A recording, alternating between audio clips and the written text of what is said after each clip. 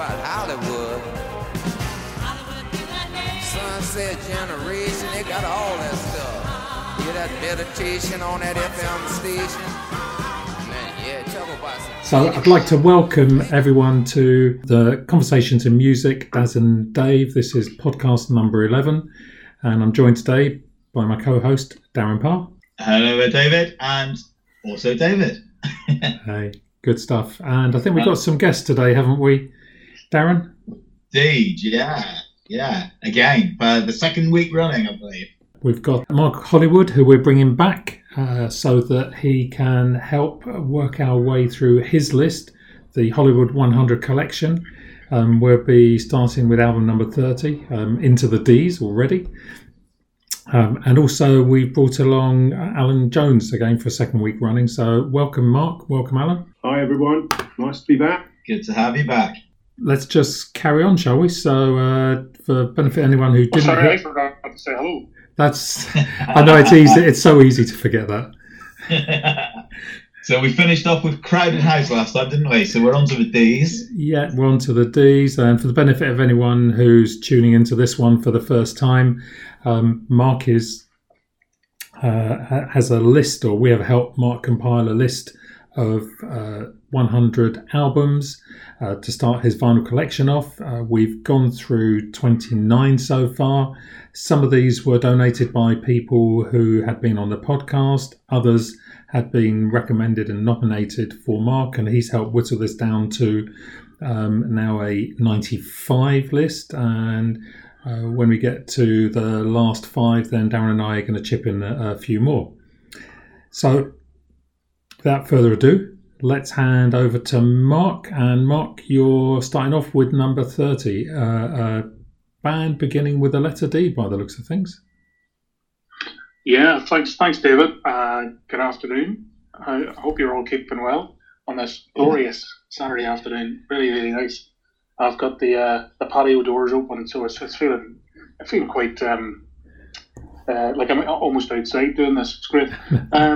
So yeah, Daft Punk, Random Access Memories. I believe they're French, and this is their 4th studio album, and everybody's familiar with the tune "Get Lucky."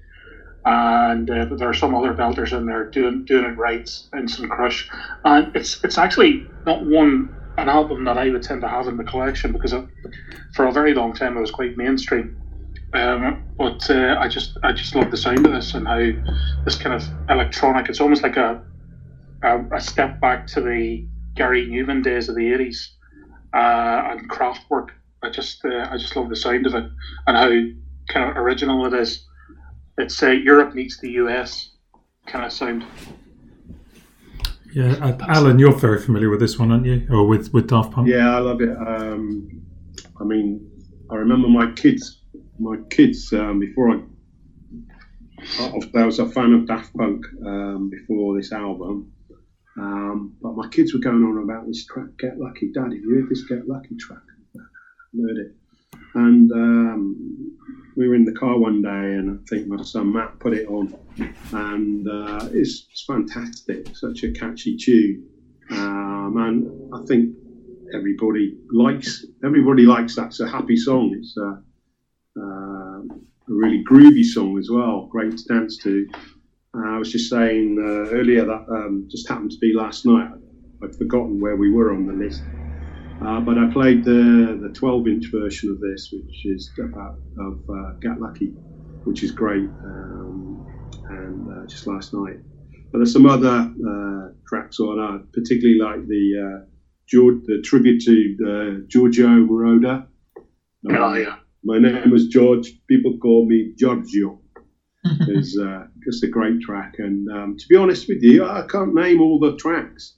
It's one of those albums you put on, and it goes from the beginning to the end, and you don't want to take it off. Best heard, I think, from start to finish. But yeah, superb album, and I love Daft Punk. Really recommend it. Yeah, their other, the earlier albums are a little bit heavier, but yeah. Yeah, And I mean, like you talk about Giorgio Moroder, he's the guy who did Together in Electric Dreams with your man from Human League. Phil Oakey. Oh yeah, Phil Oakey. Yeah, Phil Oakley. Yeah. Oakey. So, Yeah. like I was saying just a few minutes ago, there's almost this linkage. It's very there's a lot of modern with the times, unlike ourselves. And then there's this throwback to the 80s of Phil Oakley, Giorgio Moroder, their song Together in Electric Dreams, a lot of Gary Newman, a bit of Kraftwerk in there. I think it's a seriously intelligent album. Well, it's Pharrell Williams sings on Get Lucky, isn't it? Yeah. Great album. Yeah. Well, I need to explore a bit more, I think, that one, to be honest. Yeah, I recommend that one, Darren. Yeah. Thumbs up for that. Yeah, okay, good. And then obviously with this list, you're bound to get a Bowie on there, but hey, you couldn't choose one David Bowie, could you? So we went with two. Really tough, yeah. Really tough, Darren. Yeah. I have to say, out of all the albums, I particularly like his Berlin phase, with Low. Yeah. When he was doing a lot of stuff with Brian Eno. Yeah.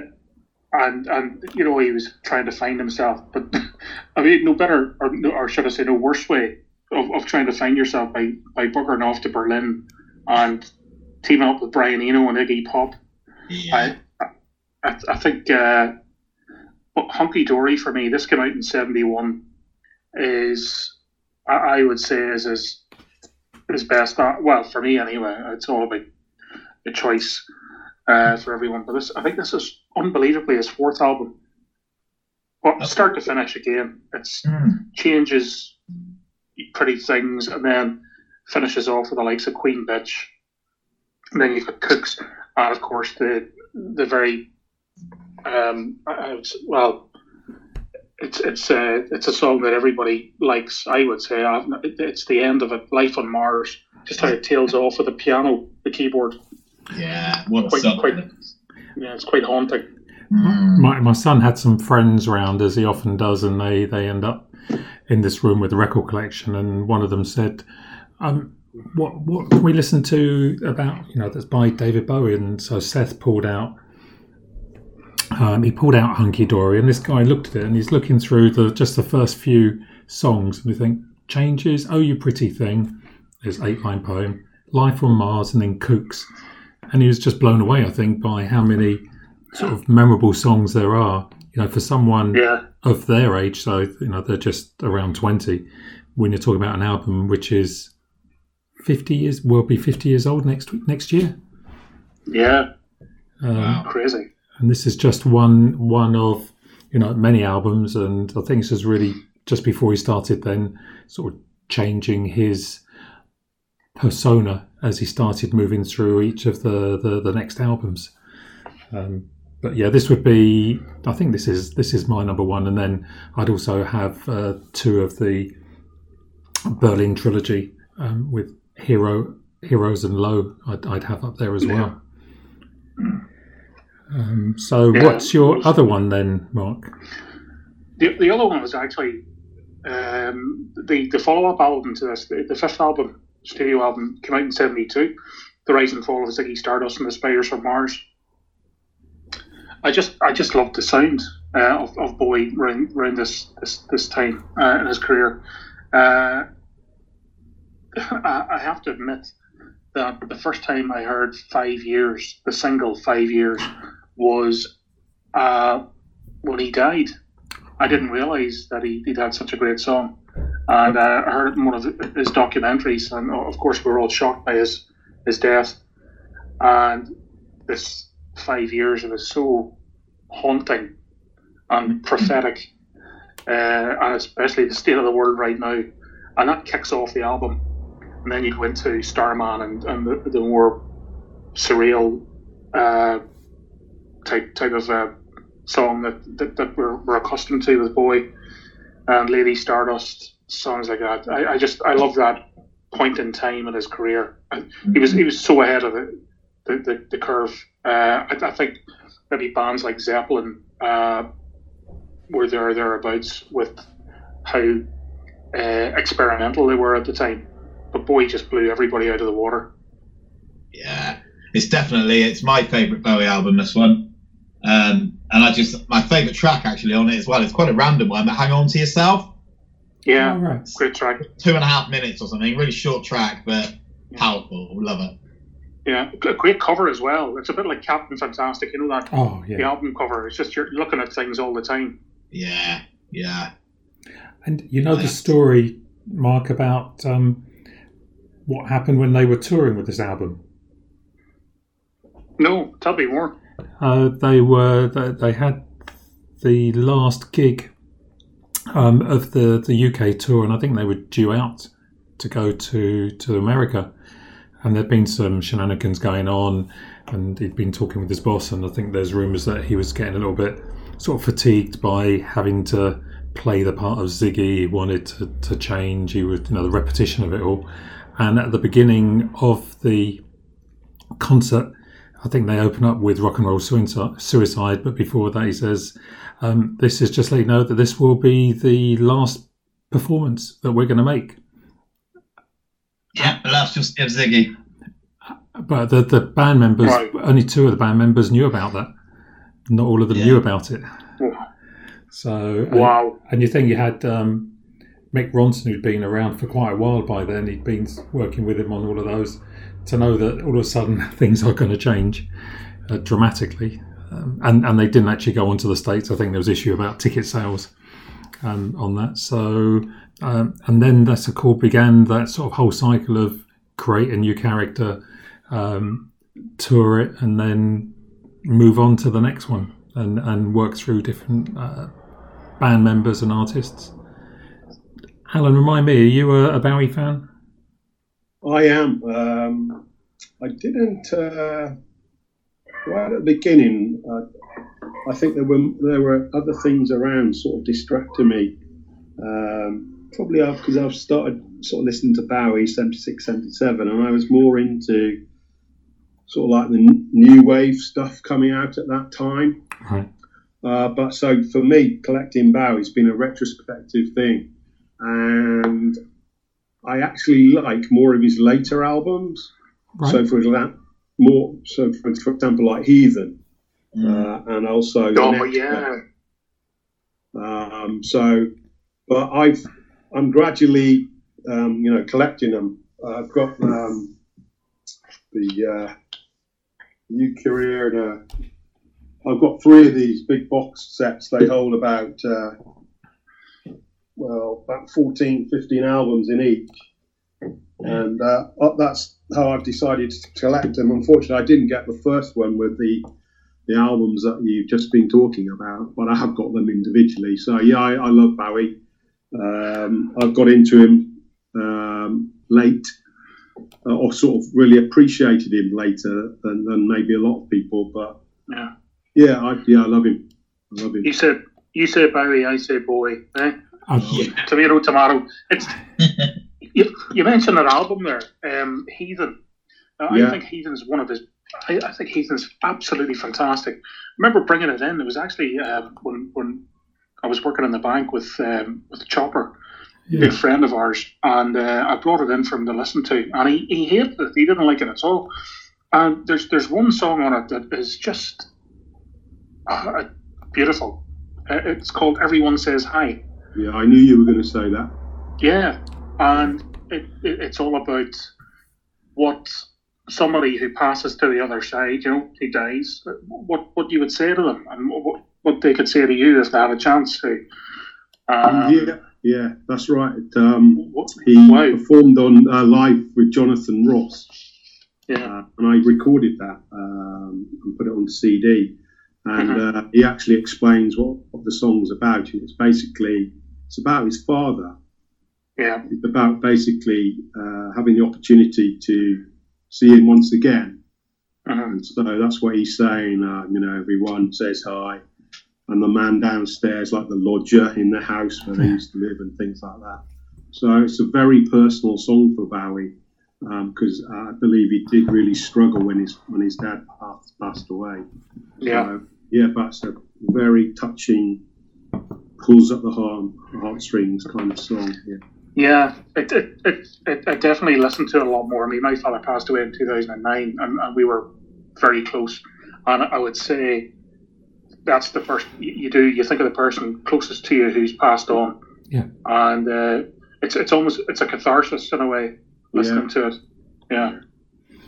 I saw this tour. I was working with both of you at the time, but I'd been hived off to a big program where our boss had stuck me into the big integration program. So I befriended another guy, Kim Heath, who actually lives down in the southwest, and we actually both agreed that we wanted to go and see Bowie when he was touring. So we drove from Edinburgh down to Birmingham.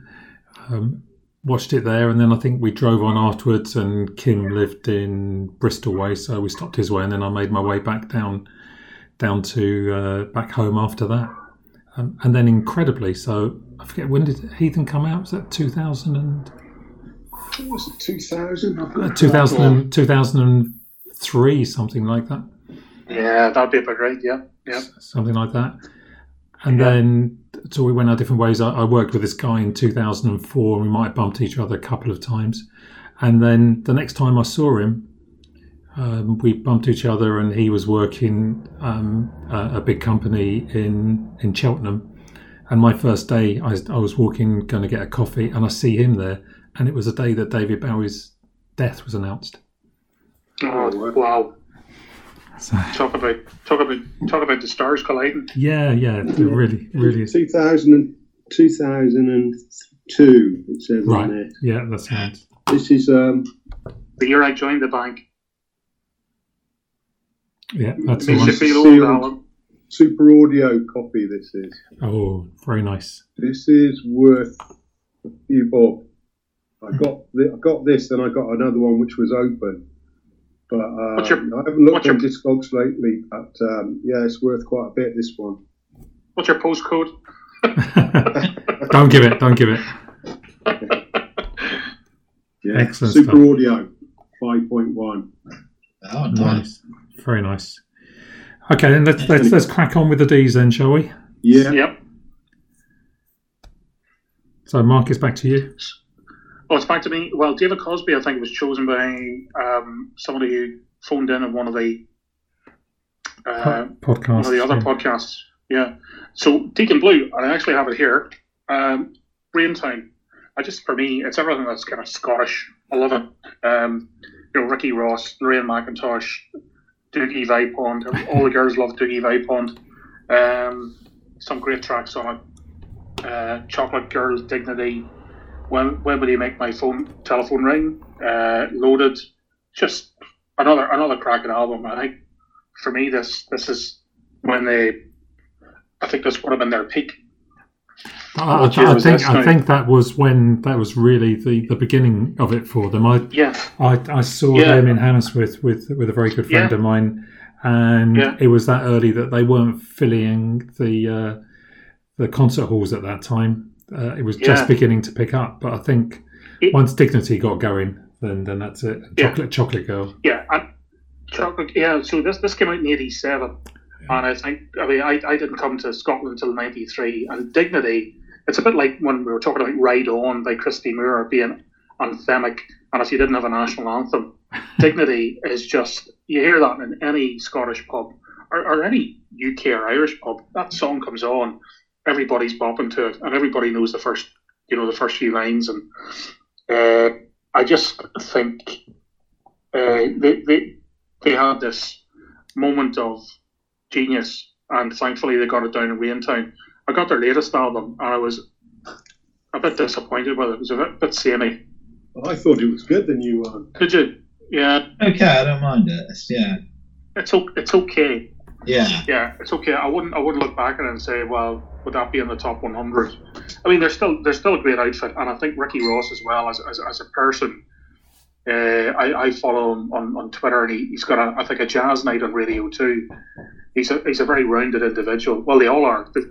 What I love about Deacon Blue is they didn't get carried away with who they became. They've always been, he's still a mad Dundee United fan. They reached the peaks in the UK, possibly Europe. Didn't quite hit it in America. I'm not sure. You can correct me on that. But just a great band, and a great band to see live as well. I've seen them a few times, and they never fail. They never fail. Yeah. Did yours? Mine's got comes with an extra album. Strictly limited edition, includes 3 mini album riches, B-sides and more. Yeah. I don't think there were many of these.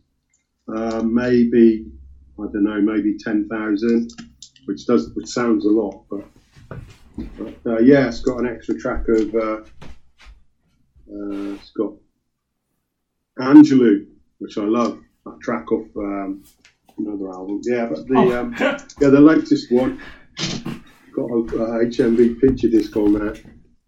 Yeah, I managed to get a signed copy of the new album, and it appears to be very high value already, which I don't really understand. Oh, I've got that as well. It's the green vinyl, the one with the green vinyl. Vinyl with a signed print. Yeah, it's worth a wee fortune now. Yeah. Yeah, it seems to be worth a lot already, which is really surprising. It's a cracking album. So. Sorry, Alan, I'll just check mine. You got the Riches one as well. I got the I got that one as well. I didn't even realise it. Have to get that out. Well, you've got it, Dave. I have, yeah. Yeah, that's. I saw them in Plymouth Pavilions a couple of years ago. Only in a small venue, all seating, and we were sat right near the front, and they've got better and better live as well. Yeah. I saw them with her supporting Simple Minds. Oh, yeah. At the NEC a few years ago. And in fact, I was due to see them in June. Again, supporting Simple Minds at Blenheim Palace. Of course, that was cancelled, and hopefully we'll be able to go next year. Definitely. That'll be a good one to look forward to. Yeah. Excellent. Good tickets for that. Well, good Good luck with that. Come on then, Mark. Let's change it up now. Change it up a gear. Yeah, okay. Up gears, I think. Up a gear. So this goes back. It's the same year actually as Raintown, 1987. It's Def Leppard, Hysteria. Now, if you were trying to click with a girl, the last thing you would say was, "Oh, I like Def Leppard," and that was assuredly the last thing that I would say to a girl if I was on a date with her. I think this is just a belter of an album. It's just something you can put on if you want to just literally and metaphorically let the hair down. Yeah. This is it's you've got Rocket, Animal, Armageddon, Love Bites. You've got all those rockin' tracks, and I think it was my brother who had it on tape back then, and a few lads at school, a few of the nerdier guys who were into alternative, they had Def Leppard on their radar, and I got a hold of it, and I loved it. I loved it. It's the one and only album that I love of Def Leppard, and I was all the more impressed as well, knowing that they're very pally with Queen, and they performed at the '92 Mercury tribute. Oh, right. And the what do you call him? The lead singer is Joe Elliott. Joe Elliott, yeah. And some of the other great bands like Human League and Arctic Monkeys, they're Sheffield boys, I believe. Yeah. And I love the album. Pour Some Sugar on Me. Was that off the same album, or was that off another one? Good question. Yeah. Let me grab my copy. You keep chatting. I'll go and have a look. Yeah. I'm not sure if it was then. I mean, it is. I think it is actually. They had Rocket, Animal, Armageddon, Love Bites, Pour Some Sugar on Me. Every one of them a great hit. It is indeed. I can confirm. Yeah. So big tick in the box for that album. I think it's in the top 100, and it's a little bit different for me because I was never into that kind of twee kind of hard rock, where you had to have properly long hair, poodle hair, wear the t-shirt. Yeah, and you had to wear the T-shirt as well with the band, the name of the band as well. So I was a wee bit more dapper. Of course you were. It's the Def Leppard band where the drummer's only got one arm. Yeah. Unbelievable. No, it doesn't sound like it, does it? No, brilliant in itself. I think he plays the drums the same way as John Bonham of Led Zeppelin used to. So he's got he uses a lot of his feet for the bass drums. Yeah. I'm not sure if he has two bass drums at his feet, so he gets a lot more. Yeah, he gets a lot more thump out of it. Fantastic. Yeah, also. Yeah. So the next one on the list is Brothers in Arms by Dire Straits. Dire Straits. Hold on, I think you had your glass in front of you. You've missed one. The classic. We got Depeche Mode. Oh, Depeche Mode. Sorry, lads. Violator. Yeah. So I think I get into. So I think this is for me Depeche Mode. Iconic songs like Enjoy the Silence, Personal Jesus. But then there are other songs like Never Let Me Down. World in My Eyes. Yeah. And none of them are really on the same album. But Violator, I believe, I saw it once live, well, not live on TV, but it was a live performance from Berlin. Oh, yeah, I've seen that one. Fantastic. Yeah. It just, wow. It caught me. And once again, it was only in the last few years. And from that, just from seeing that, I went retro again. I thought I'm going to dig in to their back catalogue and see what they're all about. But I would recommend if someone was to get into Depeche Mode and they'd missed them in the 80s, late 80s, early 90s, then Violator would be a good starter for 10. There's a few, isn't there? I think Broken Frame would be a good place to start. I mean, there's so many. I think the curious thing for me is who knew out of all of those synth-based bands in the 80s that it was going to be Depeche Mode are the ones who were going to really have the longest legs, the ones that carried on, they still now sell out stadiums. They're still doing concerts now. Well, sorry, pre-COVID, and filling halls in Berlin, in Paris, all around in South America. Yeah, I kind of they've still got something of like a cult following, really. Yeah, agreed. Yeah. I think there's always been something a little bit dark about the band, particularly with Dave Gahan's problems with drugs and things like that. There's always been a bit of they've managed to maintain an air of mystery. You don't see that many interviews, with the band. They don't normally court publicity. They just go on and do their stuff. They release an album every couple of years, and so their following continues. And I liked Depeche Mode right from when the first singles came out. I just can't get enough. And in fact, my wife was still here. She's just popped out the door. She went to see them, I think, at the Venue in 1980. Wow! And she always brings that up. That was early days. Never seen them live. Early days. Yeah, I've seen them live. A band I really should have seen, never got around to. But one of the best, I'm not a big fan of live albums, but 101 is cool, isn't it? Yeah. One of the best live albums ever made. It's got to be. I want to give a shout out for a friend of the show, Dawn Bennett, who listens to all of the podcasts that we've done, and her and her husband Stu, they catch whenever they tour and never disappointed. Always a great time. Doesn't matter where you are, even if they were at the back of the O2. I think they just fill the stadium or the indoor venue. And I saw them in the early 80s or mid 80s with Mrs. Turner. So it'd be good now to see them again some point. Trouble is getting to see them. The tickets just go like hotcakes, don't they? Yeah. Making sure I had my 101. As Alan said, they're quite a cult following. But it'd be interesting to hear what Dawn says about my choice of Violator. And how could you forget that song? I just can't get enough. I remember bopping to that in my late teens. And we'd always finish it off thinking we were naughty by I just can't get enough sex. Everybody would shout sex. The other reason I liked the other reason I liked Depeche Mode because they were always ones to make big use of the 12-inch single format. Yeah. And so you would also often have possibly two 12-inch single releases for the same single.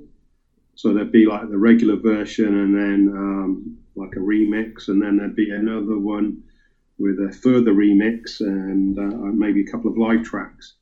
And I've always liked their art, the artwork on the covers and things like Leaving Silence and some great tracks. Get the Balance Right.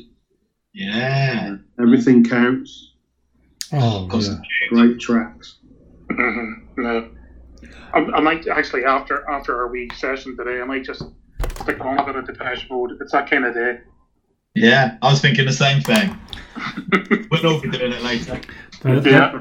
There's another podcast called We Buy Records, and one of the two guys on that, one of them owns a record shop, I think Hastings Way, and the other guy who joins him, he's a massive record collector, travels all over the country, around Europe, and whenever he's in any record shop, he's always looking for Depeche Mode records. And I've no idea how many he has, but it seems like there's many bootlegs to be had out there, different editions, different versions, cuts and everything. Yeah. So, Mark, if you want to start a new addiction, I suppose maybe that's a question we'll ask once we've gone through the 100, is which of these bands are you going to mine? Are you going to try and find more of? They're very collectible. Good shout. That's a good question. I'll think of that as I go through. It'll be a few weeks before we get to 100, so you're fine. Yeah, it will be. It'll be the Christmas edition. It'll be the second wave by then. 21. So talking about that, then should we move on? Thank you. Thanks for picking up the segue. Yeah. So we're on to Dire Straits, Mark. Yeah, Dire Straits. I mean, what can you say? Dire Straits are pretty much they're Marmite, aren't they? Love them or hate them, and I love them. So many folk I've spoken to in the past, with music, we all have our tastes. I'm glad that each of us here on the call, we're quite open-minded and eclectic in that way. Brothers in Arms, yeah, it was a toss-up between that and Love Over Gold, but I think Dire Straits had to be recognised in the top 100. Knopfler, particularly, is a hugely talented man from the northeast of England, and I love as well his influences, towards Scotland and a wee bit of Ireland in there. There's a touch of Celtic. Oh, absolutely. From the man from Northumbria, Portobello Belle. I don't know if that was about a girl from Portobello in Edinburgh, but this album, Brothers in Arms, the title track is just something else. I remember seeing the video all those years ago when MTV kicked off, and it was a bit like a slowed down version of a-ha's Take On Me. Yeah. And but with a slightly more somber message. And then you've got So Far Away, your latest trick. I was never too keen on Money for Nothing and Walk of Life. I thought they were a bit light, but if you read the lyrics, there's a bit more to it. I mean, Money for Nothing in particular. This for me was it narrowly beat Love Over Gold to the Dire Straits album that had to go into the top 100. What is the meaning behind Money for Nothing? I've never really thought about it. Money for nothing and your sex for free. I think it's Money for Nothing. I think it's a look on capitalism and right. Just we were kind of going through that yuppie period in the 80s. Yeah. And that ain't working. That's the way to do it. Yeah. It's just a cynical look at the way things were evolving. Yeah. You had without getting into the political economic spiel. You had Thatcher. He was getting into kind of Keynesian economics. I could be, or was it Friedman or Hayek? I can't remember, but Friedman. She was Milton Friedman. Friedman, yeah, Friedman Hayek economics, and it was just survival of the nastiest. Yeah. I think Money for Nothing was about that, and you had this weird little video, but it was cleverly done because it was deliberately for the MTV market. It was one of the early. It was one of the early ones as well, wasn't it? That was actually shown on there. Yeah. So this would have been 85. Was that not around sort of time as Sledgehammer and those sort of cutting edge videos? Yeah, Sledgehammer was 86. I know this for one reason. It beat Queen, A Kind of Magic, to number one. And I was gutted. Yeah. And that shows the power of video as well. But Sledgehammer, I believe, got to number one because of the video. It was a fantastic video. And equally, I think Money for Nothing got up the charts because of the video as well. It was a great... Yeah. Sorry, Mark. Sorry, Alan. I just Googled it, and it's apparently about those rock stars who didn't work hard that much, but got a lot of credit and money because of MTV. I suppose they'd make a video, sell it to MTV, and then live off the... It's how MTV helped them rise while rock music got downhill. There you go. Quite sure what he's really getting at, but... No, because it surely helped them on that very same song, didn't it? Perhaps he's being ironic. Yeah, sounds like it.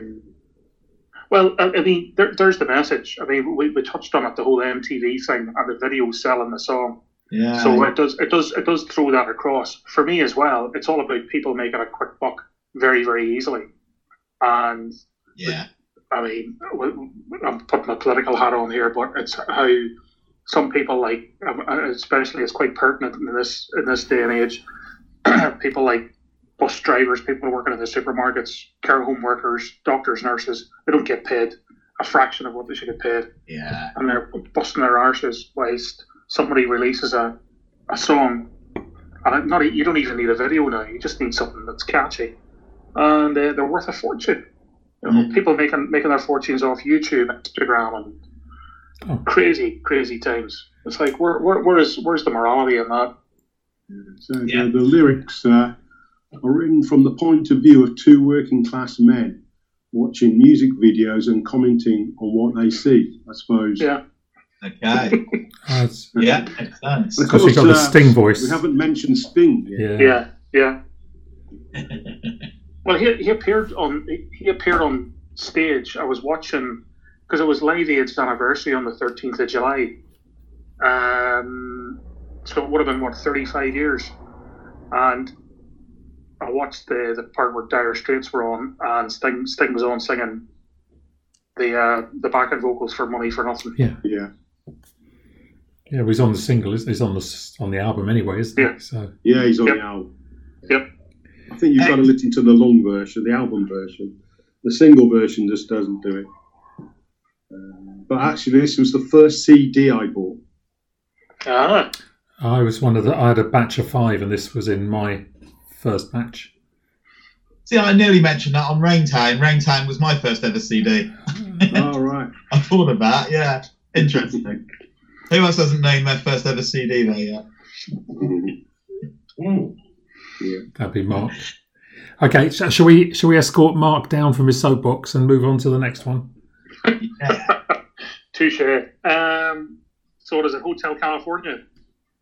Yeah, we had Donald Fagen was recommended on a previous podcast, and then Dan Eagles. By Alan. Yeah, that was my recommendation. Yeah, I stand by that. The Night Flight. Yeah. Has anyone you listened to it yet, Mark? Yeah, Alan actually recommended this, The Night Flight by Donald Fagen, to me years ago. Okay. And I listened to it, and I was impressed. I know Alan's a massive Steely Dan fan and a massive Level 42 fan, so I listened to it with wide open ears, and I was pleasantly surprised, because I only associated, Steely Dan with Do It Again, Haitian Divorce, those, the songs that are Yeah. everybody knows. But once you dive a bit deeper, there's a lot more to it than that. Yeah, it certainly is. Yeah. Super, Right. thank you. So Hotel California. Yeah, I know. It's a bit cliched. Again, bit of Marmite going on here, but I just love the way the Eagles just mix country with a bit of folk, with a lot of rock. One of the greatest bands, I think, of the 70s, I would say. Yeah. Particular fan of, the individuals. You've got Don Henley, Glenn Frey, and Joe Walsh. Those guys went out on their own. Joe Walsh to a lesser extent, but Glenn Frey, Don Henley. I just love Don Henley's voice, especially on this track. And some great tracks in there. Life in the Fast Lane, New Kid in Town. Of course, the title track, Hotel California.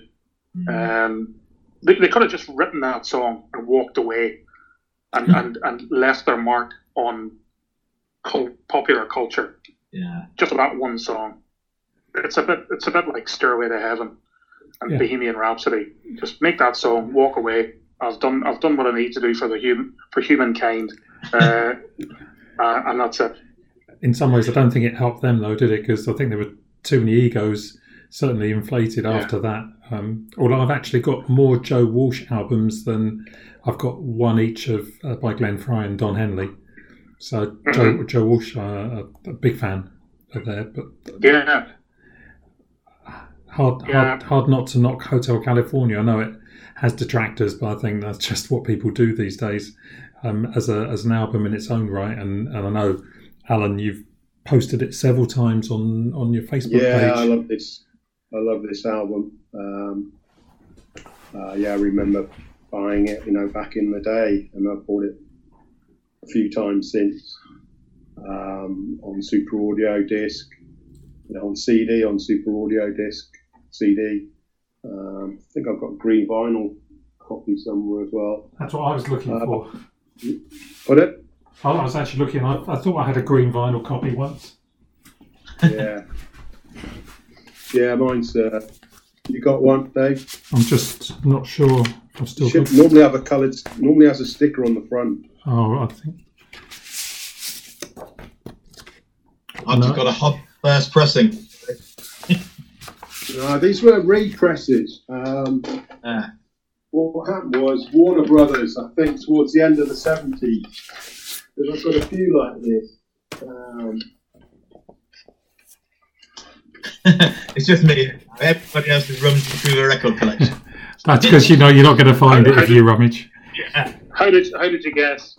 If I was to go and find mine, there'd be a lot of dead airtime. I've got a few.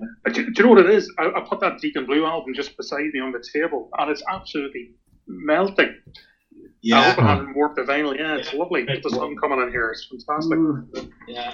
I thought it had a sticker on, but maybe it hasn't. To be honest, the green vinyl's not that exciting.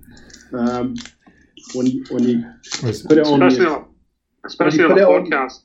Yeah, no, but when you put it on the turntable, it almost looks black. Right. Okay. Yeah, disappointed. It's very deep green. It was the early days. I love the album. It was I like early Pretty days, Maids All in a Row. Oh, that's good. Yeah, Pretty Maids All in a Row. It's just a nice, mellow album, and great. I don't think that will be beaten as an Eagles album. No, definitely not. Excellent, thank you. And I think I'm ashamed to say this, but moving on to the next album, I'm not aware of it in the slightest. I'm hoping you can tell me a bit about this one, Mark. Here it is. I've got it 2 hands. Superb. So this is Elton John, Captain Fantastic, and the Dirt Brown Cowboy. Brown Dirt Cowboy. Just be careful. That was David's. Because that has all sorts of connotations. So Captain Fantastic and the Brown Dirt Cowboy, it's all about essentially Bernie Taupin and Elton John, and obviously Bernie wrote the lyrics. Elton wrote the music to it, and it's just everything about this album I love. My favourite track or my favourite song of Elton John's is Goodbye Yellow Brick Road. It's not on this album. It's obviously on the Goodbye Yellow Brick Road album. However, we may laugh at that, but Sheer Heart Attack is not on the Sheer Heart Attack album when it comes to Queen. There you go. Captain Fantastic for me, it's just everything about it. It's the whole shebang, the songs, and obviously it's a podcast about vinyls. I could sit for ages and just look at the front and the back of this album. It's just psychedelic wonderment. And if I go on to my second bottle of wine this evening, I'll probably end up staring at this whilst listening to Depeche Mode. But Captain Fantastic is obviously, I believe, Elton John, the Brown Dirt Cowboy is Bernie Taupin. And, in their formative years, they wrote a lot of kind of folksy, Western, country and Western type music. And this, I think, was the point at which he went from being that kind of folksy, tumbleweed collection to the guy that he became, and all these wonderful hits. The title track is brilliant, and then it's followed up with Tower of Babel. We all fall in love sometimes, and then Someone Saved My Life Tonight, which I remember seeing in the film about him, Rocket Man, and a documentary about him was a turning point in his life where he was just about to top himself, and someone literally took him out of. Well, he was facing the abyss. And it's just so beautifully written. And for Bernie Taupin to know where he was at that stage in his life, to write it, and for him to pen the music to it is such a great achievement. And to pull himself out of that and eventually get his life sorted out was something else. It took many years, but even in those depths, he still managed to come out with such a great album. And you can hear that emotion in his voice when he sings that, can't you? It's very personal. Yeah. This was a no-brainer when it came to the top 100. Fantastic. Brilliant. Well, I've just bought a copy for £5, so well done. Just there now. Have a listen. Ka-ching. Disappointed. Good, thank you. Your copy's not in brown vinyl, is it? Dark brown. Dirt brown. No, it's brown. it's just your bog standard, mate. It's just the black vinyl. Why is that? Is that a limited edition? It was a limited edition special limited edition of 2,000 copies pressed on very dark brown vinyl, and signed by both Elton and Bernie. Came with a red and black sticker on the shrink wrap, and came with a note on the sleeve saying, "This limited edition pressing is one of 2,000 personally autographed. To thank you for your support." Oh. Yeah, they're very scarce. There's a couple on Discogs. One is in Australia. It's 715 quid. Oh. And the only other one on there is sealed and unopened. You could have that one for 1,800. Were these crazy pressings as well? You put it? Were they original pressings? Oh, they're limited. They're original pressings. Yeah. 1975 was it? Yeah. Cool. You should have brought the £1,800 one then, Daz. It's your birthday. Should have treated yourself. Yeah, I don't get You're kicking yourself now. Yeah. Love it. I'll look out for that one though. Brilliant. So, Mark, we're going to move on to the Fs now. So, this one was recommended by co-host Daz.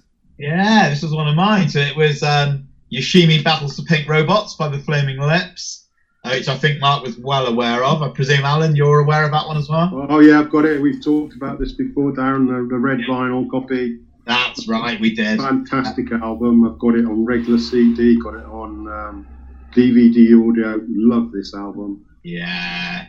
If there's anyone that hasn't listened to it, well worth a listen. That's my top recommendation. Fantastic. What about Mark? What about Mark? Have you listened to it since it was recommended? I have, actually. Guilty as charged, though. I tried to get it in vinyl, and I can't. I do have it in CD from my I think it would have been my Dundee days, and I love it as well for similar reasons.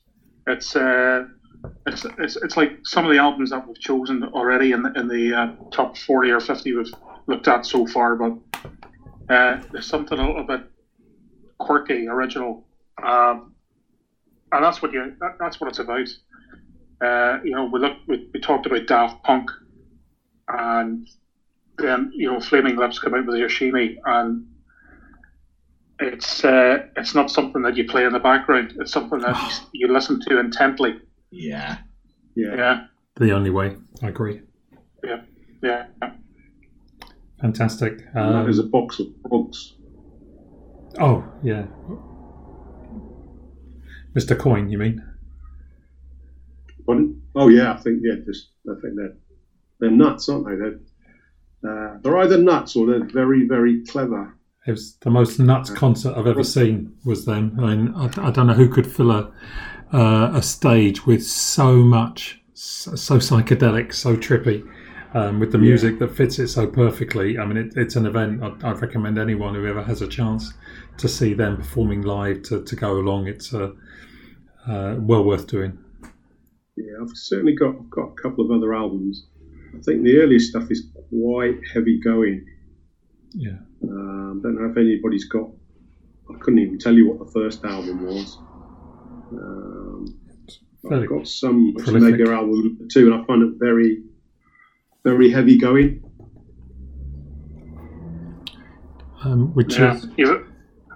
Sorry, go on, Mark. Mark, go on. No, I haven't listened to the earlier albums, but Darren's left the podcast, so Alan's obviously upset him by he's obviously a big fan of their early stuff. His slanderous words. Maybe as a cue to move on then. You want to take us on to the next one then, Mark? Is that Fleetwood Mac? Yeah. Well, yeah, before I kick off on this one, a moment to remember Peter Green, one of the founding members of Fleetwood Mac, who passed away recently. I was introduced to Fleetwood Mac, it would have been by, once again, my mum and dad. They had a single, Oh Well, in which I do believe Peter Green sang it, and you had to flip over onto the B-side of it was a 7-inch vinyl to finish the song, and that was the acoustic part of Oh Well. And then I thought, I'm going to dig a wee bit deeper on these guys. Fleetwood Mac, Rumours is, well, it's a bit like Hotel California. If you were to summarise the greatness of a band, you would pick out this album. I think there's not a bad one on it. Everything from Go Your Own Way, another great anthem, Don't Stop, to the beautiful Songbird. And it doesn't matter who sings it, unless they've got a very poor voice, like someone like Nancy Sinatra or whatever. You cannot flaw this song in any way. It's and just Stevie Nicks and the combination between Steve and Lindsey Buckingham as well on so many songs. It's something else.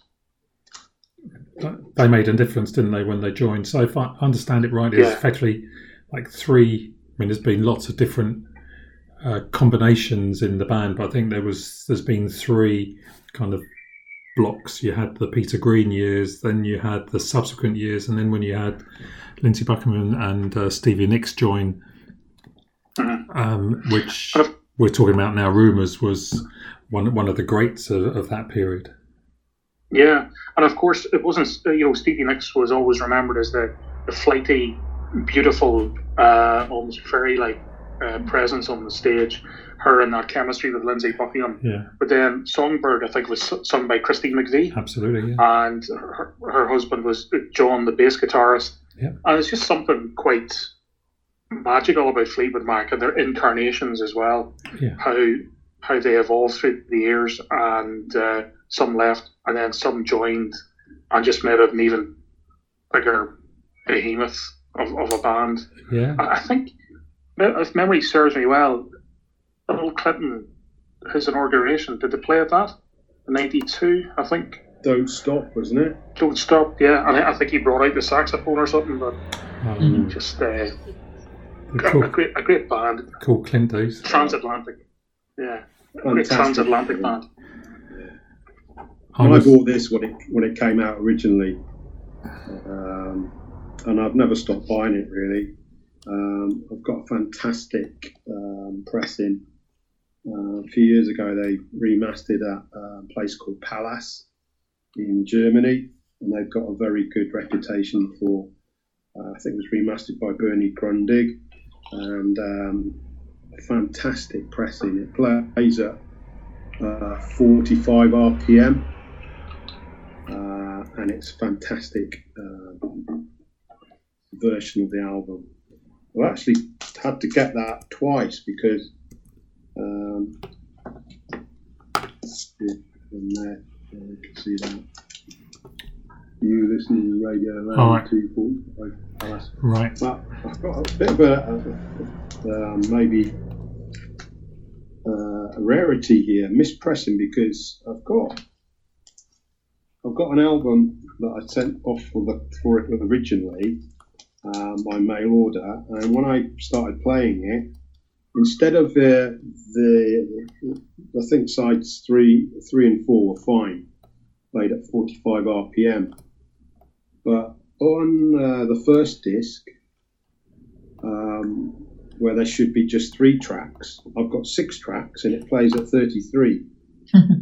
Flip it over, there's 2 tracks and that plays at 45. Oh, that's too much for me. Yeah, so it's a mispressing. So right. they've mixed up the original, which would probably, I think there's 5 or 6 tracks on the first side of the album, and so instead of that being spread over 2 sides, they spread the set, and say tracks 3 to 6 are on side B, but side A are tracks 1 to 6, and that plays at 33, and the other side plays at 45. It's a definite mispressing. Anyway, I got in contact with the mail order company that sold it me, and they gave me a bit of money back, and then I had to order it again.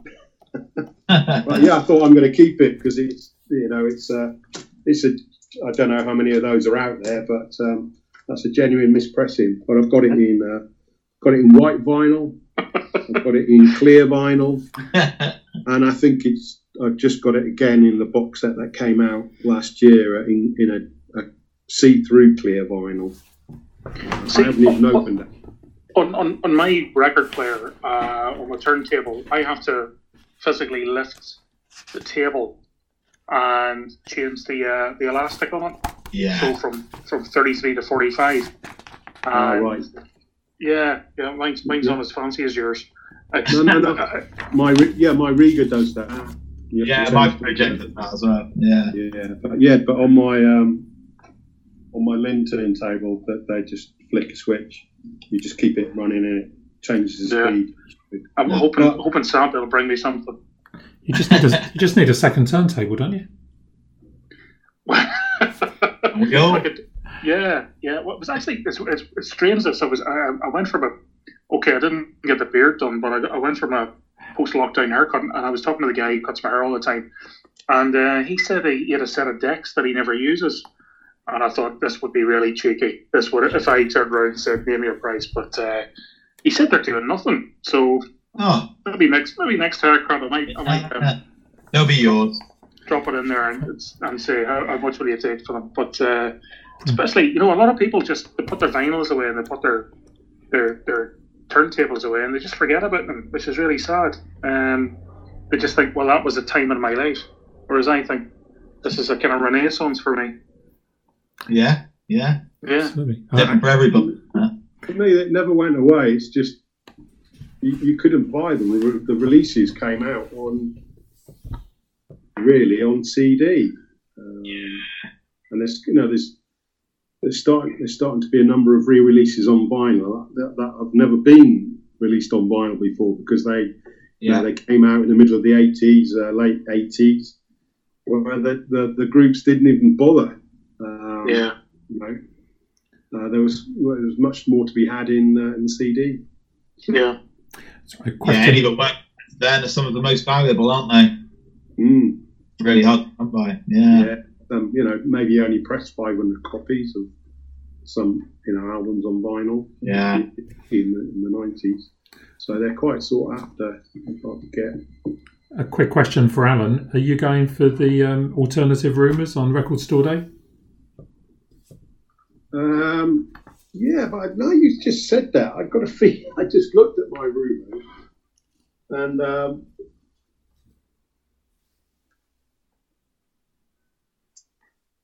no, it's my mind playing tricks with me.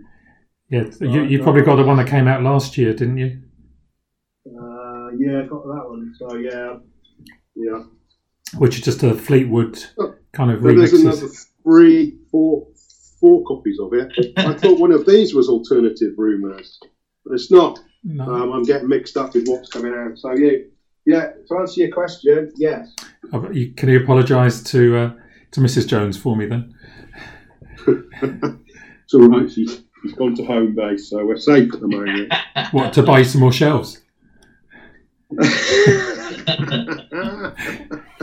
Right, let's crack on. So we're up to number 43 now. So back to you, Mark. 43. So is this Appetite for Destruction, gents? No, you wish. Oh. No, still in Yefs. So this is 43. Brighton Rabbit. Frightened Rabbit, yeah. So there's another. Well, I wouldn't say sad. Well, it is a sad story. The lead singer of Frightened Rabbit. They're a Glasgow band.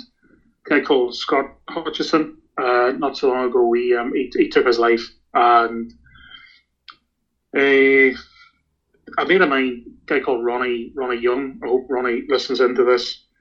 Good mates. We befriended each other at the Open. I used to work at the Open every year from about 2000 till the year before Portrush, and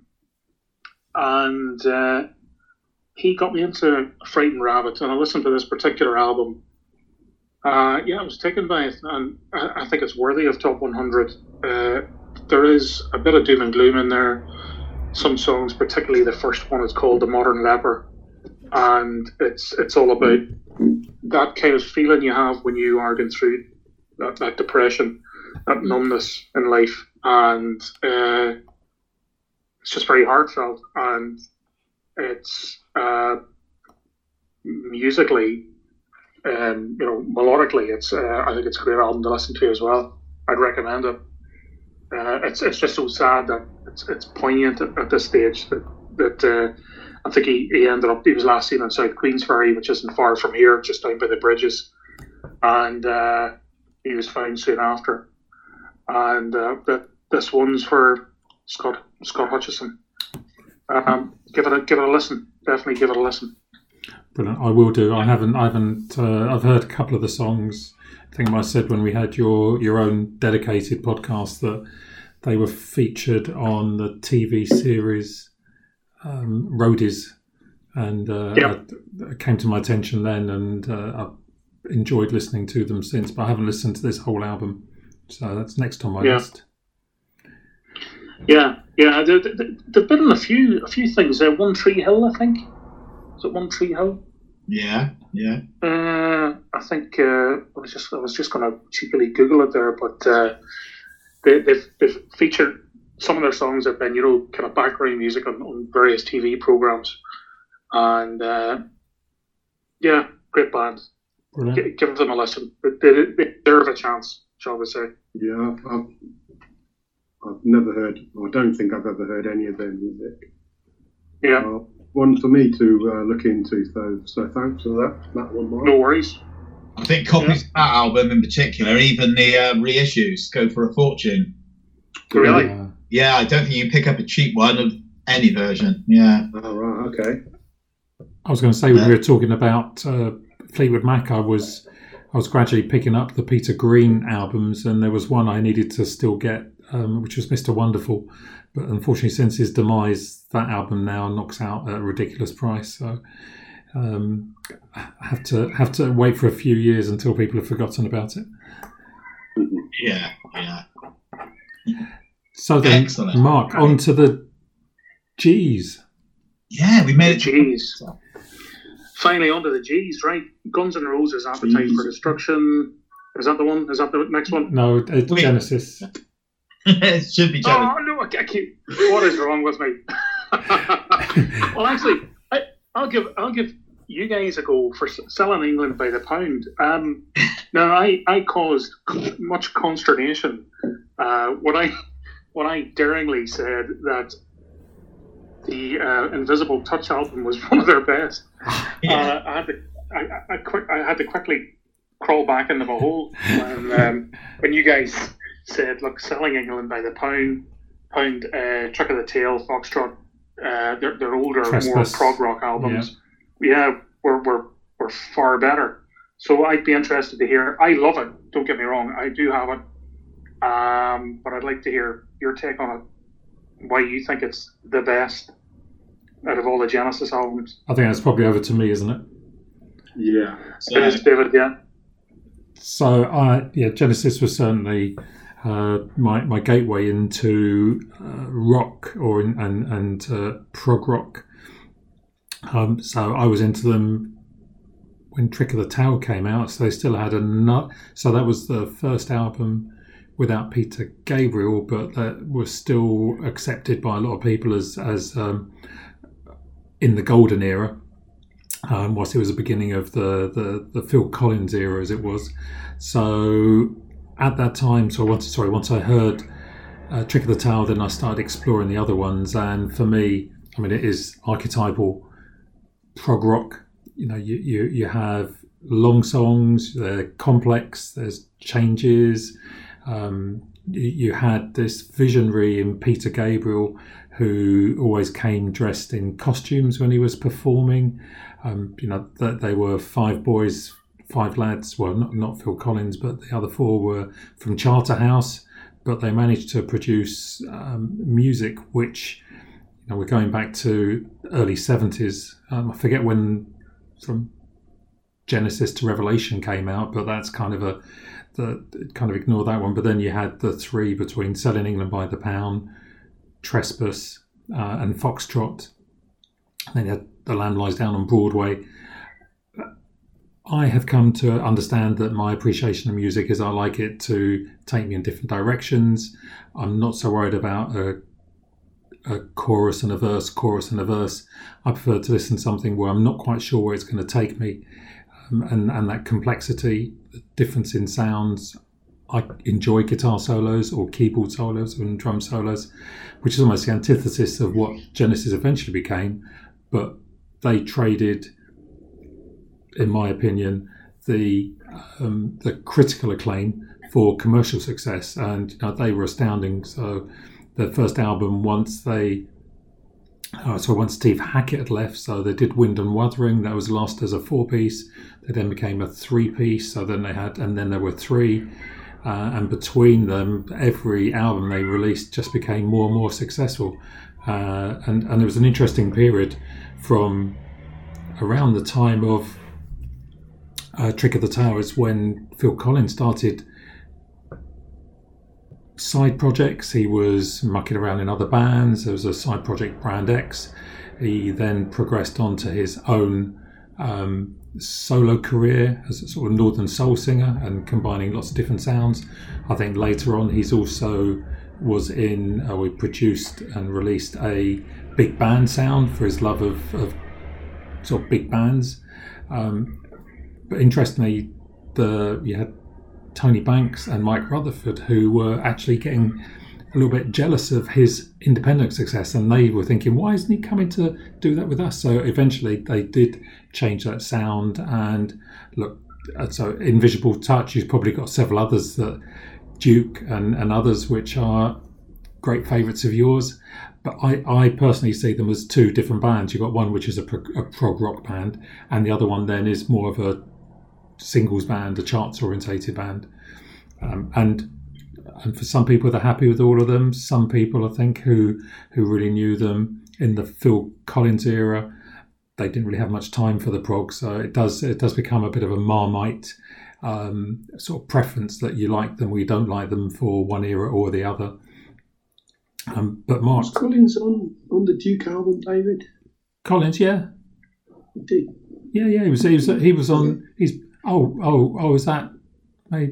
Yeah, I think he was. Yeah, because I saw the concert. There's a BBC concert which was sort of the whole story. That's almost a prog rock album, but they've chopped up the songs and put them in a different combination. So that's Misunderstandings. That's the first track, isn't it?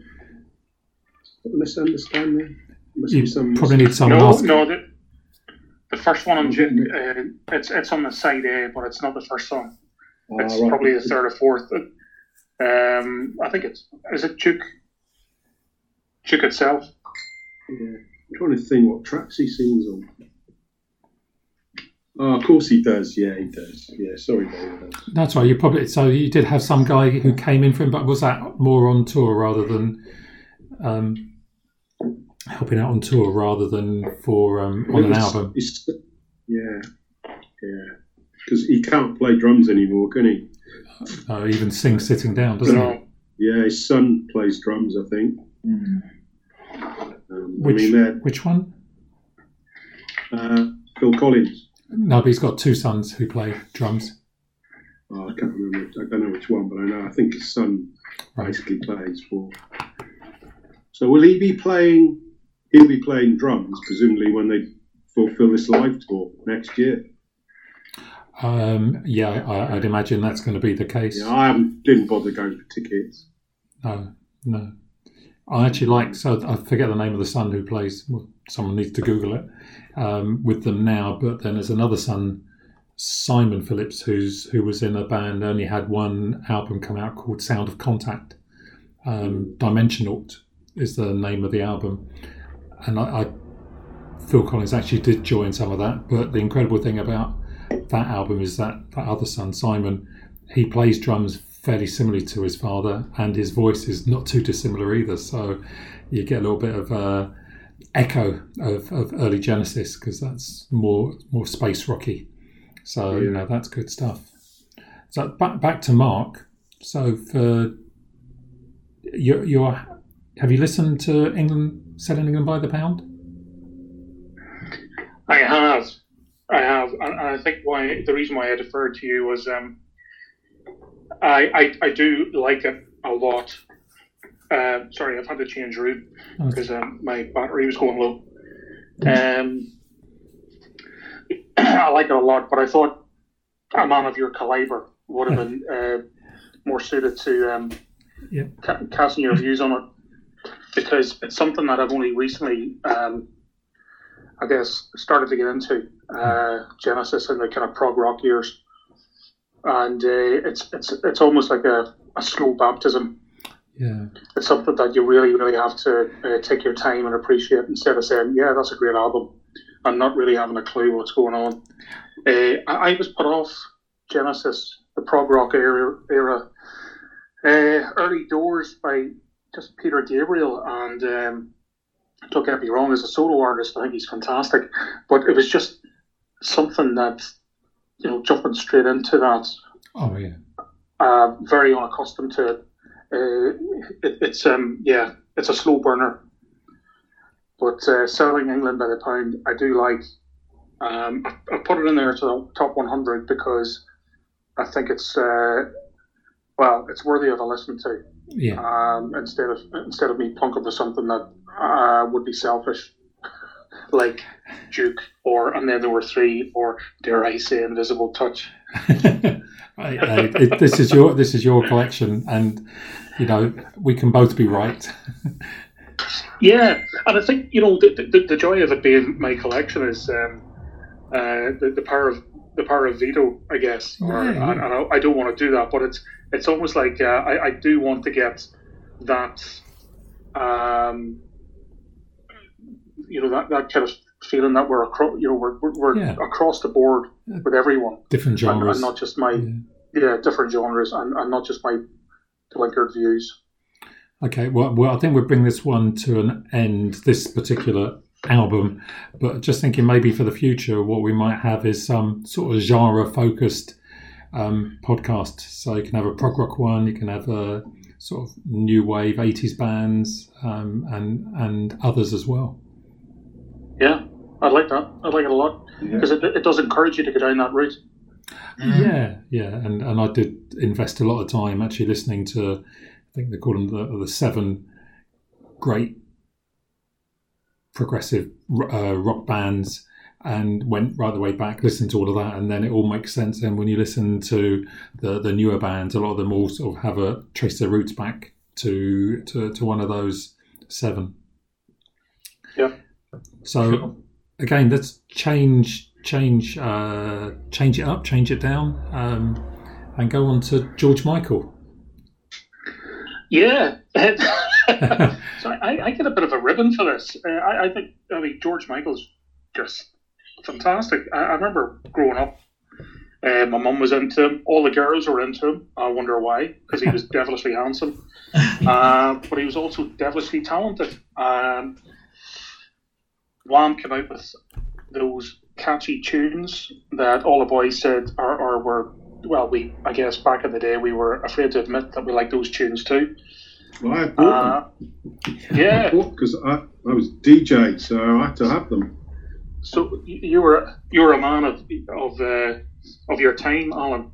Whereas I would have been chewed and spat out if I'd said in my class at the time that I liked George Michael and Wham. I'm sure we can all relate to that. But I think this was his second solo album after Faith, and the maturity of it, and it's hard to put into words, to be honest with you.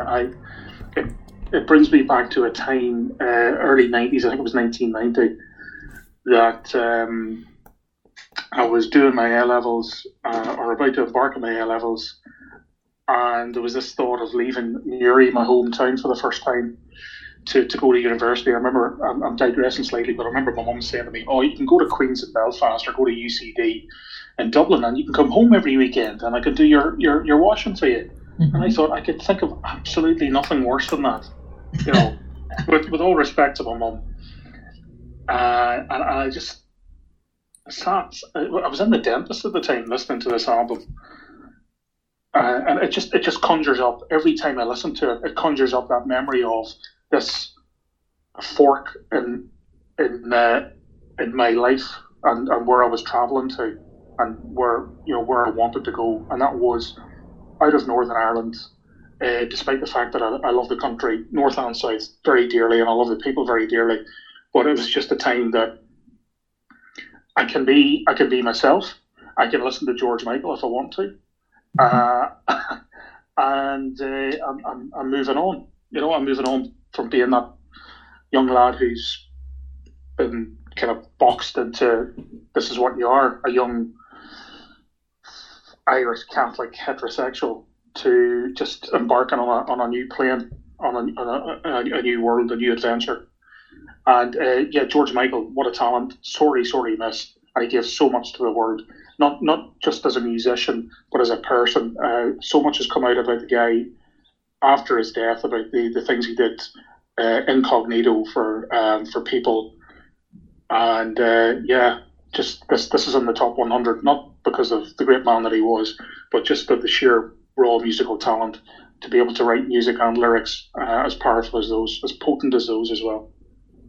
That's the great thing about music as well, isn't it? If it's obviously made a massive impression and impact on you, and in that case, why should it not be in there? Yeah, absolutely. Yeah. Still waiting for volume 2, mine. You might have a long way. That did confuse me. Well, when I remember looking it up and saying volume 1, did I miss volume 2? But it was another sleight of hand from the guy. It was obviously deliberate. Yeah. People would hang on for volume 2 when it never really came out, and even the cover as well. All these people, and that's a message in itself. Yeah, look. Yeah. Cowboys and Angels, I think, is the best song on that album. This picture's taken must be somewhere in America, I'd say in the 50s. They're probably still doing that. There's probably beaches like that today.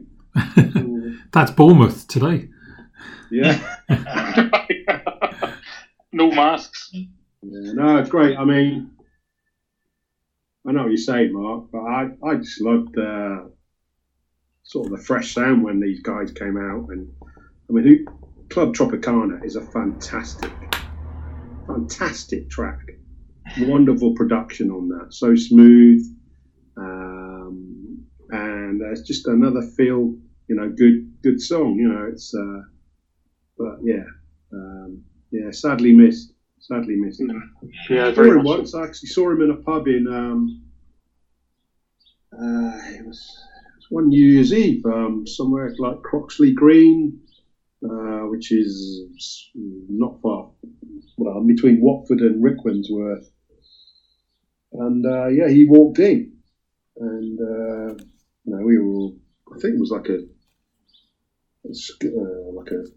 some kind of theme we had for this New Year's party that we addressed in like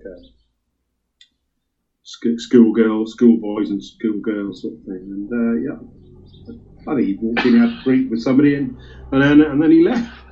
But they said, "Oh look, George Michael of Wham." Yeah. I love that. The only. Sorry, Darren. Go ahead, man. That's all right. I was just going to say I'll do a shout out to a friend of mine now called Claire, and she does the Wham rap anywhere we go, any party, any karaoke night. She's up there for the whole 8.5 minutes or whatever it is of Wham rap. Brilliant.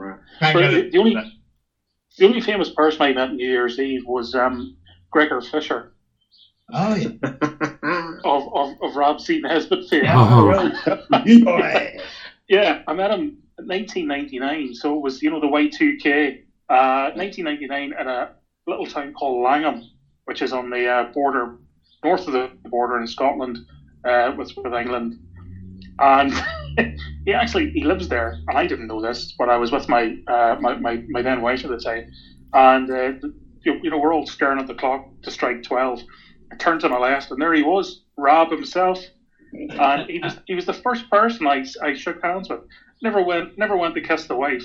I went to him to shake hands first, in case he went off into the crowd. So shook hands with him. Very happy New Year, Gregor. Thankfully, I didn't say Rob. Otherwise, he would have given me a Glasgow kiss. You wouldn't have been the first. So, no, I wouldn't have been the first. Yeah, I love Rob C. Nesbitt. Even before I worked for a Scottish bank, I loved that programme. Yeah, so there you go. George Michael versus Gregor Fisher. It's a tough one. Two peas in a pod, didn't they? Yeah. Peas in a pod. So much in common. Well, Mark, you've been desperate to get on to Guns N' Roses. Wasn't that obvious? Well, once again, when this album came out, I wasn't a huge fan. Right, a little bit of background. I'm a Spurs fan, and the reason I'm a Spurs fan is because there were only out of 120 lads in a year of sixth formers. We're split into 4 classes. We a lot of the guys supported Liverpool, Man U, Arsenal, and there were 2 of us in the entire year who were Spurs fans. Me and this guy called Carl Feehan, and Carl, obviously, we bumped into each other a few years back, and we actually spoke about this. But everybody was into Guns N' Roses' Appetite for Destruction, and for the same reason, I was determined not to like this album, and determined not to like this band. So I thought, no, I'm not jumping on the bandwagon. I'm going to sit with my mate Gary here, who's into the Pixies and Ride and other kind of verging an indie band. But then the more and more I listened to this album, the more I loved it. And as the years have progressed, it's become a staple of my musical diet. It's such a great album, Mr. Brownstone, and then there's this classic Sweet Child of Mine, and the bombastic introduction of Welcome to the Jungle, which just sums Axl Rose up. So Yeah, it has to be in there. I think this came out. Yeah, some great. 87 was such a great year for albums. We've had two of them already, at least, and this came out in 87 as well. And I think this was their debut album. I mean, what a way to kick things off! Yeah, not about that. This is just about to be re-released on red and yellow splattered vinyl. Oh, If anybody's interested. so what's red and yellow sweater? Does that mean it merges one into the other, or Pretty much. Smorgasbord of red and yellow. So the vinyl is just like it's all mixed up. Yeah, like you splattered Yeah. things onto it. Splatter, they call it. Yeah. Yeah, they call it splatter. It's a bit So what have like you guys- if somebody's chucked, put red or yellow paint on top of yellow or red paint already Yeah. to get this effect. Very clever how they do it. what did you guys think of the album? This particular one. I've got a yellow. It's not very much. A bit of red splatter on this yellow one. Oh, I see that. Yeah. For Yeah, I the think benefit there's a of bit- those listening to the podcast, that is a yellow album with a splatter of red. There we go. I've only got the album on CD, but it's I DJ as well, so it's kind of I'm a bit fed up with playing Paradise City, to be honest. But it's a good album. It is a good album. It's got to be said. I think if you need to let some steam off, it's a good one to put on. Yeah, definitely. Yeah. Or if you've got the top down in the car. Yeah, I used to have an MX. I'm letting all the secrets out. I used to have an MX-5. I got one in 2007, and my one and only car accident was in an MX-5. I got rammed. I got shunted in the rear outside Liverpool by a an Isuzu Trooper, and it's my one and only touchwood ever accident. But I had appetite for destruction on at the time, so, so that's another memory it has. Yeah. Has anyone seen them live?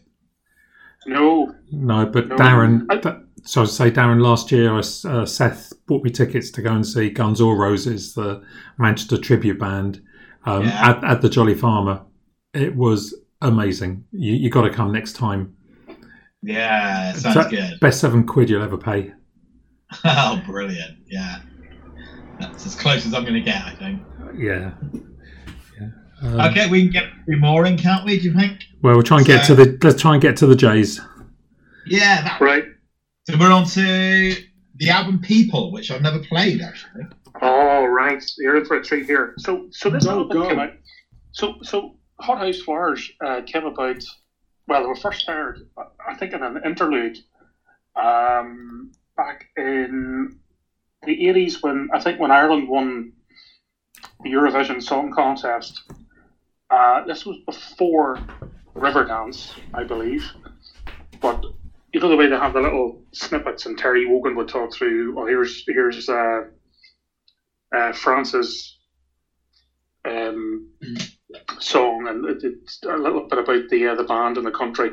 But then, as an interlude, the Hot House Flowers were the act, and I think the song they played was "Don't Go," "Don't Leave Me Now." And a lot of people who listen to the podcast would remember that song. And they shot from there to fame. And the album itself is a must-have in the collection. It's some great tracks. I'm Sorry is the opener, and they've some more reflective songs like If You Go, The Older We Get, and then I think it finishes off. Yeah, it does with Saved, and then you've got the Ballad of Katie on the B-side as well. Hugely talented band. I think they had 2 or 3 albums, but this is their first. And for a first album, it was a great first outing. I think the lead singer is Liam O'Manley. Very steeped in their Irish roots. I think 2 of the lads have fine Irish names. Fake No O'Brien and the bass guitarist Peter O'Toole of Lawrence of Arabia fame. So I always wondered where he got to. So yeah, great Great band, great album. I saw them live a couple of years ago. It was Hothouse Flowers and the Waterboys. Wow. Supporting Van Morrison at a country house about 9 or 10 miles away from where I was. And I must have watched the whole of the gig stone cold sober, because I wouldn't pay £6 for a can of beer. And I really enjoyed them. They were you think, oh right, now the next one's going to be Don't Go, but in actual fact, I really enjoyed the set. I can't remember much about the songs played, but they sort of did Don't Go just because they had to. It was but they didn't. It was their last song, and it wasn't like the commercial sort of version of it. It started off quite slow, and bringing in these, what do they call them? What are these drums, Mark? Boron. Yeah. Or a Byron. I can remember there was about 5 or 6 of them. They were all in the end doing these drums. Yeah. And it's really quite. I found it quite. Quite good to watch. I really enjoyed them. Yeah. If I was to pocket them, I would say, you never want to pocket them, but they'd be kind of like Irish folk meets a bit of rock. They've also got another great album called Home. One of my favourite songs in that is Christchurch Bells, and they're hugely talented and a bit like Crowded House. They fly under the radar of so many. I think you should give them a listen to. Here we go. I can segue us nicely into the next one as well, actually, because I saw Hothouse Flowers play Wembley Stadium, believe it or not. This was 1991 as part of Summer Excess. Headliners that day were In Excess. Oh, yeah. Another 1987 album, I believe. That is spooky. Yeah. There you go. One of my favourite albums of all time. So tell us about that one. So it must have been a time when I was like a sponge with music, listening to a lot of stuff. When I think of NXS, I think of a mate of mine called Jared Morgan. Fred was his nickname. He was big into NXS. Of course, I was still mainstream down the line with Queen, R.E.M., U2, and I thought, well, I'll give NXS a chance. Kick being the album that I first listened to. Loved it. New Sensation, Devil Inside. Need You Tonight was on that album, I think, as well. Yeah. So 6 or 7 singles, wasn't it? Guns Guy, Tiny Daggers, Stones. Need You Tonight. And everybody wanted to be, everybody wanted to have that allure that Michael Hutchence had for the ladies. He had quite a stage presence. However, I think he suffered from confidence. He had real confidence problems as well. I remember seeing this documentary on Michael Hutchence and Freddie Mercury. Mercury wishing that he had something that he wanted. Michael Hutchence had this natural ability to songwrite, believe it or not. Whereas Hutchence wanted that ability to go out onto a stage and just blow everybody apart without having to overperform. Or it could be the other way about. The two of them held each other in high regard at the time, but there was a bit of rivalry. There was a bit of rivalry. You can understand that. I mean, Queen were in the ascendancy again in 86, 87. Yeah, I feel lucky enough to have seen it. I must have seen it in excess 7 or 8 times. Yeah. A big fan back in the day. And Brixton Academy was the best one, right in the front row. Such a great front man. Amazing front man. Yeah, it's a shame. Really sad. But yeah, I've got it. Have you got this one, Darren? The one. Yeah. Is that the red vinyl one? Yeah. The half speed mastering one? Yeah. Yeah. And then green one? I think I've got a green one. No. You probably just restricted yourself to one, didn't you, Darren? I've got 5 copies of Kick, I think, but not the green one. This is a very nice green, I have to say. In total totally different to the Eagles one I mentioned earlier. But this is quite a nice green, I have to say. Oh, look at that. Nice. All right. How do we describe that for the viewers, for the listeners? Green. Yeah, just green. Like a paint, I don't know how we'd call that. Pipe green. Green. Yeah. By any sense of the imagination. But it's one of those, there's only a few albums, I think, that you can listen to and you know the intro to the next track before the previous track's finished. Yeah. Well, To me, it's that I can sing the next song before it's over. It's just shows how much I played it in my year. exactly. Yeah. Yeah, he had a thing for Kylie, didn't he? Yeah. Well, he went out with Kylie for a couple of years. Yeah, he did. Yeah. They I were think at one naughty stage- years. Yeah. She's lovely. Sing Kylie. Oh, yeah. We could spend the next 15 minutes talking about Kylie. Yeah, can we have the next podcast about Kylie? Okay. And then I could make you all very jealous and tell you about the time I met her as well. Ooh. Oh, I think you have to now. No, you have to now. Well, I've got a photograph of me when I met her at Reading Festival, and I'm standing in front of an ice cream van, and we're having a nice, cozy picture. It's really nice. Yeah. did you give her a poke? No, well, no, unfortunately. That's an ice cream poke. An ice cream poke. No, but I did sit down and have a glass of wine with her. So that was nice. What do you call it in England? What do you call it? An ice cream poke in England? What is it? Float. What, Coke with ice cream in? Yeah. Is it, if you float. call it a poke? It's a float. Yeah. So that's the weird part. There's somebody who worked in an ice cream parlour here. All right, well then. Yeah. It's officially a float. I'd never have guessed by your physique. I still don't know what you're on about. I'm really confused. You're a bit like myself, Alan. He's talking about a drink, imagine a glass of Coke. Yeah. No. I'm talking about a 99. Say if you ask Oh, for a like 99. right? That's Well, what why you did you say 99?